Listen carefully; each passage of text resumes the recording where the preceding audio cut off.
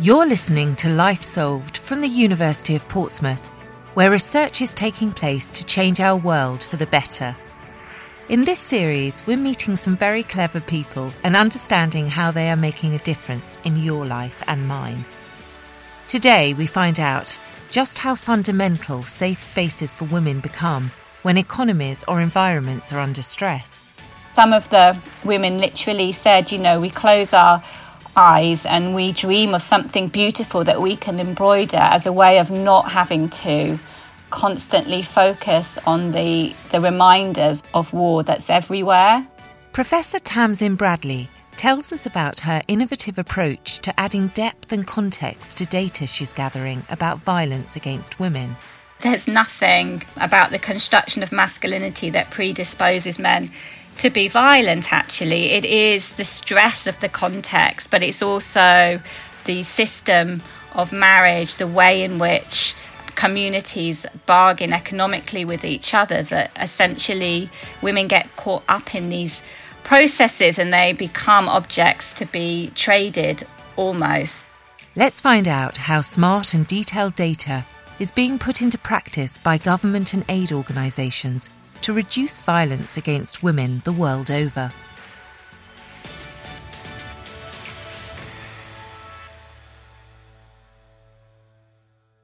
Tamsin Bradley is Professor of International Development Studies here at Portsmouth. She's a social anthropologist who has been researching and applying research towards ending violence against women. She came to Portsmouth in 2011 and works locally in the city and across Hampshire, in addition to her focus on developing countries in South Asia and parts of Africa. She explained how violence against women can take many forms. It's not just the kind of literal physical dimension of violence. Now we operate in terms of defining what we mean by violence against women and girls with a spectrum that includes things like coercive control now, so psychological and emotional abuse, economic abuse also. And what my research often explores is the intersections between different forms of violence. So it is very common, unfortunately, that a woman who, for example, might suffer from intimate partner violence also has undergone a harmful cultural practice such as FGM, or may also simultaneously endure domestic abuse in different forms. So that might be physical abuse, but it might also be economic and other kind of psychological forms of harassment and trauma. So usually that's what we're looking at. So understanding how these forms of violence link and weave together is a really important part of the work that I do. And then coupled with that understanding the kind of routes in to change. So how do we trigger positive pathways to bring about an end to all forms of violence against women and girls? Providing solutions that can be applied in real-life situations is at the heart of research work at Portsmouth. But to do that, you need to first have strong data that deepens our understanding of the issues, especially in lots of different circumstances and locations. Tamsin explained how she might begin to measure these different forms of violence to trace their origins or assess the impact upon lives. So we will field surveys to generate quantitative data sets, and that really is to understand prevalence. So we need to understand in a kind of numeric sense scale of the problem. So we'll field surveys that capture experiences of different forms of violence, as well as helping us understand what might be the reasons behind those violence. So thinking in terms of particular contexts that might trigger an increase, for example, in intimate partner violence. So work I've done recently in Nepal and Bangladesh and Myanmar, we were looking at the links between increases in violence and environmental displacement. So working in communities that had suffered from displacement because of flooding, or in Nepal also sites that were affected by earthquakes. So collecting survey data to understand the scale of the increase of violence as a result of events.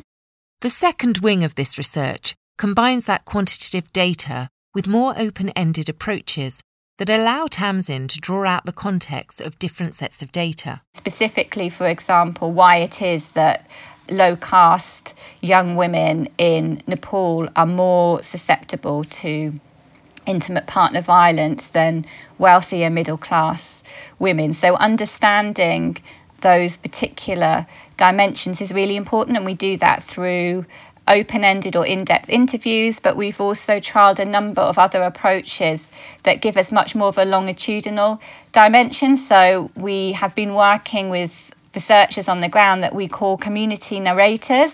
They are individuals who live within the communities, but they are able to offer on an ongoing basis kind of community updates on how life is for different groups of women. And it's enabled us and supported our quantitative and interview data because it allows us to track over time how things have changed and understand or even predict moments when there might need to be an addition of support because we're likely going to see an increase in violence.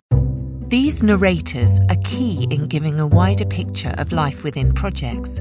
It's a pioneering approach that allows external researchers to understand how events happen over time in often remote locations. A narrator is an individual who is asked to tell as a kind of ongoing story what is happening around them. So our narrators in particular are asked to detail the lives of women and young people specifically, and they will do that literally just by documenting, recording in a verbal sense events that have happened, particular instances, for example, of violence that's known to have erupted within a community. They will offer a sort of retelling of any positive engagement with local government officials or organisations on the ground that were particularly helpful in responding to a problem. So narrators really, I guess another way of describing them would be they're storytellers, but obviously the stories are based on, real life events. We have a number of narrators who come from within sectors that are classed as being at risk to slave-like conditions. So, for example, narrators within the ready-made garment sector, narrators within commercial sexual exploitation, and within the overseas labour recruitment group. So we have our narrators, men and women, who are able to give us ongoing reflections on how life is and on the changes that are happening around them and how those changes are then impacting on the quality of their life and their sense of well-being and increasingly on their mental health. We first used it in Nepal and Myanmar to track the impact of displacement on communities with a specific focus on how displacement may or may not trigger increases in different forms of violence against women. So we used it in order to be able to understand, well, how does that play out over time? Obviously, you have the initial crisis that hits when people are displaced because of flooding, for example. But how over a month, 2 months, 3 months do communities respond? What mechanisms do they have available to build up their resilience? What kind of coping strategies do they draw on, not just to survive, but in the case of a woman, in order to mitigate increases in domestic violence, for example, or even mitigate increases in violence in public spaces? Because obviously when you're displaced, you have to leave your home. You're often not able to maintain the same level of safety in terms of privacy and safe spaces. So in communal accommodation, for example, that often is created post-disaster. Tamsin used the narrator approach to explore displacement in Bangladesh. She was keen to get an insight into people's experience here during and after a period of flooding, when sending in a researcher would have been nearly impossible. The other benefit to having these local communicators is that their connections to the local community can allow for more trust when sharing sensitive topics. We've used community narrators also in a very hard to reach place in Bangladesh called the Chors. And the Chors suffer from some of the most extreme yearly flooding. These are communities that basically live on landmass that emerge out of the river that basically big sandbanks. And so as the flooding happens, many of the chores will just disappear. So people literally have to take to their boats and then try and find a new, more solid landmass to relocate to. So really extreme forms of displacement and really hard to reach communities. I mean, some of these communities you can only get to by boat, travelling for days. So, but we wanted to be able to make their stories and experiences during flooding and the months after much more visible to donors and to international development organisations, because it's very easy to forget people if they're not visible. Tamsin saw an opportunity to work within existing support networks via naturally occurring safe spaces for women. The idea is that they could help in fostering connections to local government support and justice organisations. This was put into practice in Myanmar by the UNFPA, or United Nations Population Fund. Women are able to create these safe spaces for themselves because men don't really want to have anything to do with a space that they can see as full of women. So we found, interestingly, that in the different communities that we've worked in, women find it quite easy to create these spaces. And yes, they will, in terms of pool labour resourcing, so help each other with childcare. They might work together and create a micro savings scheme or loan schemes, work together to set up businesses. So there's really quite powerful outcomes from these peer networks that exist naturally. So in Myanmar, to give a kind of concrete example, we have been working with the UNFPA, who sometimes are a donor, but sometimes are receiving donor money. So the UNFPA took our research findings around the importance of peer networks into one of their programs, working with their local partner in Kachin State. And that program was around microcredit for women.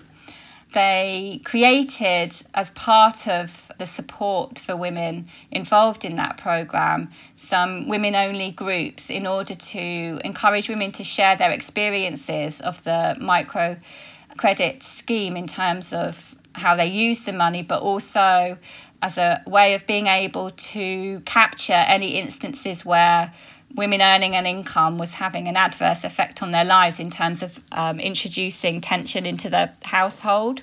So husbands that might be jealous that their wives are the only ones that are able to earn an income, that can often be a trigger point for intimate partner violence. So the UNFPA took that finding and then created these women's forums as part of their programming, and they're still active, and the women who are part of those forums report that they find them incredibly useful in terms of being able to offer additional support.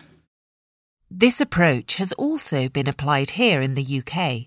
The organisation Stop Domestic Abuse and haven't used this model.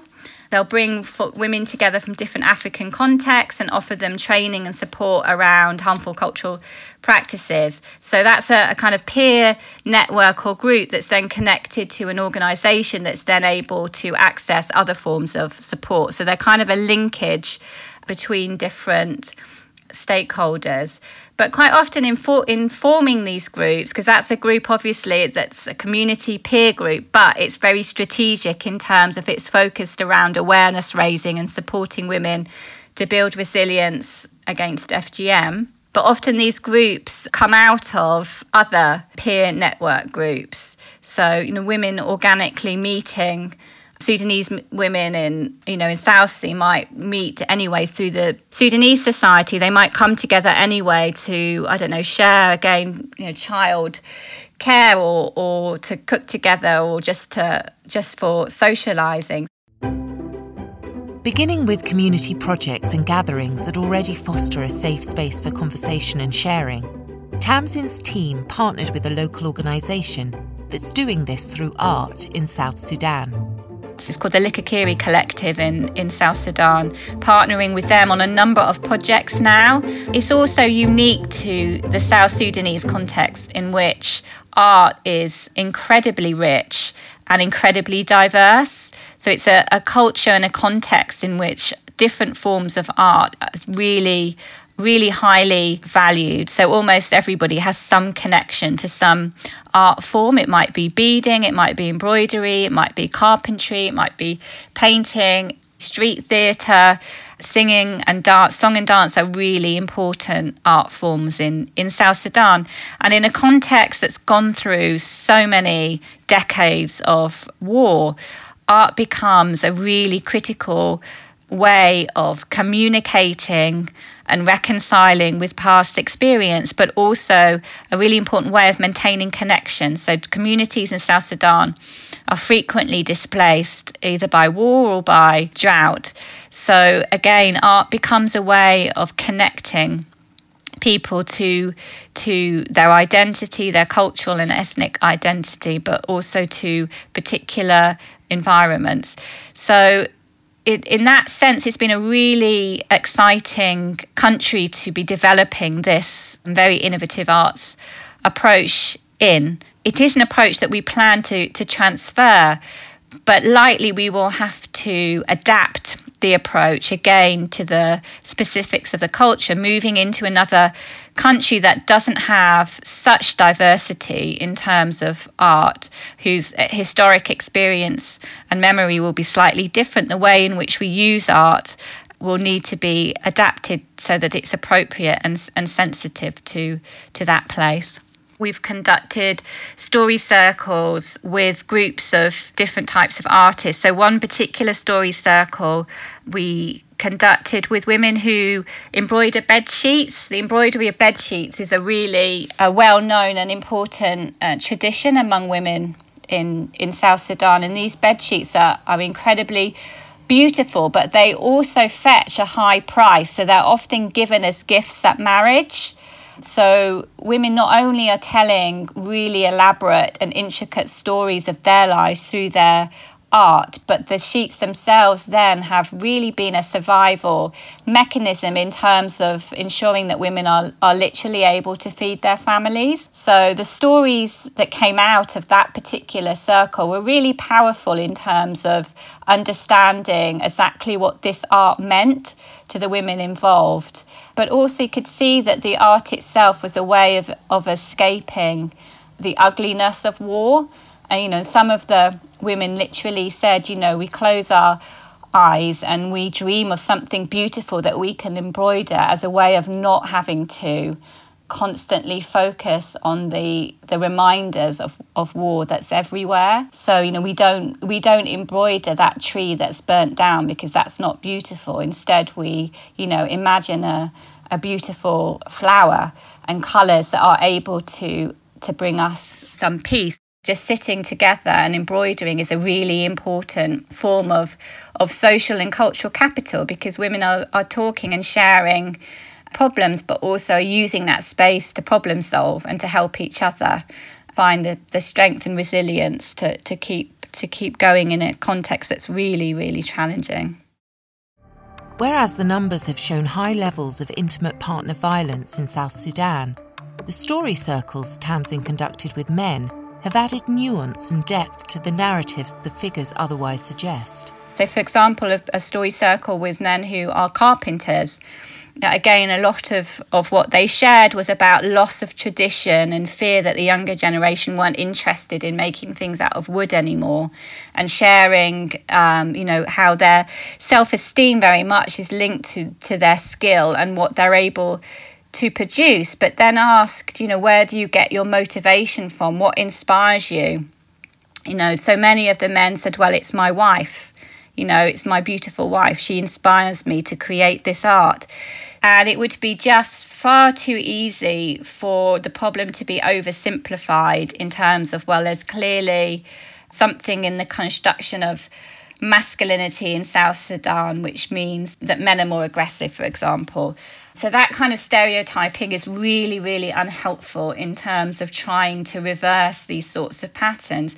But taking a range of different approaches to understanding the experiences of men and women of their day-to-day lives gives us a much more holistic and more positive view, actually, of masculinity that helps us understand that there's nothing about the construction of masculinity that predisposes men to be violent, actually. It is the stress of the context, but it's also the system of marriage, the way in which communities bargain economically with each other, that essentially women get caught up in these processes and they become objects to be traded. Tamsin explained more about how she's been able to relate certain types of violence to different triggers. She also told us why this is so important in helping emergency relief responses act in a targeted way to prevent it. So when displacement suddenly happens, it's really important to have the evidence to be able to direct international organisations to focus or ensure that there's resourcing to respond to what we know will be an increase in violence. We're going to increasingly see humanitarian crises that are triggered by environmental catastrophes. So, yearly we see people displaced because of flooding. We've seen the earthquake in Nepal. We see, drought in places, many parts of the world, but Ethiopia specifically, where I'm working at the moment. So all of these instances create humanitarian crisis because people who live in poverty and extreme poverty just simply are not resilient. They don't have the mechanisms to withstand these sorts of environmental shocks. They don't have the savings.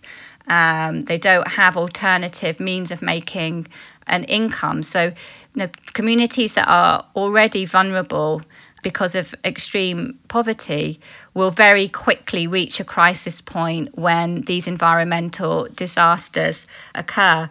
I've talked about South Sudan. We can see environmental disaster and crises there also in terms of the impact that climate change is having on drought in particular. But the crisis there is fundamentally about war. And it's about a country that has been ravaged by different kinds of wars and at the moment an internal battle. Often we'll see, humanitarian crisis triggered, as I said, not just by one event, but also multiple events. And I think that's particularly challenging, but also in situations where there's high levels of government corruption. In Myanmar, when you've had a military dictatorship for decades, still arguably the military are in control in Myanmar. So all of that kind of political oppression, economic oppression, social oppression, all of that on top of a sudden climatic disaster really, as I said, knocks the ability of people to cope, particularly when they're really poor. Understandably within that context, it's really, humanitarian organisations have to work out with the resources that they have, how best to deploy those resources. So the work that I'm doing is about obviously raising the visibility of violence within those contexts, but also looking at what kind of measures work best effectively and in a cost-efficient way to provide women with safe spaces, but also recourse to justice if that is needed. And Tamsin's findings are used in advising international development organisations on their approach to crises and changing situations. The ultimate goal is that my research will have impact in terms of reducing levels of violence against women and girls. I mean, that's the kind of ambitious meta goal, if you like. But on a sort of more day-to-day, it is about impact. That's really critically important. So it's about bringing greater understanding as to why violence happens, how it happens, which forms of violence, and the intersections between different forms of violence, just understanding all of that better, and then to draw out of that understanding some quite key recommendations in terms of policies, in terms of practice. So things that work best, bringing levels of violence down. And the next step in this plan is to apply all the research and data that's gathered to useful and practical steps on the ground. Taking forward the Art, Heritage and Resilience Dignity project, we've secured funding with the Arts and Humanities Research Council to work again in South Sudan with the Likakiri Collective, the arts-based organisation, but also partnering with UCL and Plan International. Plan International is a very big NGO. So we will be working with them in South Sudan to look at different approaches to bringing about sustainable development for girls and young women who have experienced violence. So we will be using, again, the kind of story circle approach as well as quantitative and qualitative data. We will be reviewing different projects and interventions that have either finished or ongoing, again, to gather evidence over what works best to create that sustainable and violence-free existence for young girls. But then we will be using the data that we collect through the research strand to actually inform and design new interventions. Best of luck to Tamsin with her next project. You can follow her progress and find out about a host of other research online at port.ac.uk/research. If you want to share your thoughts on this programme, you can follow us on social media and share using the hashtag LifeSolved. In our next episode, we hear how the diversity of a nation's economics can mean boom or bust for its growth. So oil, for example, is very important too. Places like Kuwait, the only problem with it, of course, is that everybody wants to work in oil. Right. So you tend to find that oil tends to crowd out any other type of economic activity, and they refer sometimes to there being a resource curse. Make sure you subscribe in your podcast app to get every episode of Life Solved automatically. And please do tell us what you think with a review or rating if you get a moment. From the team in Portsmouth, thanks for listening. See you next time.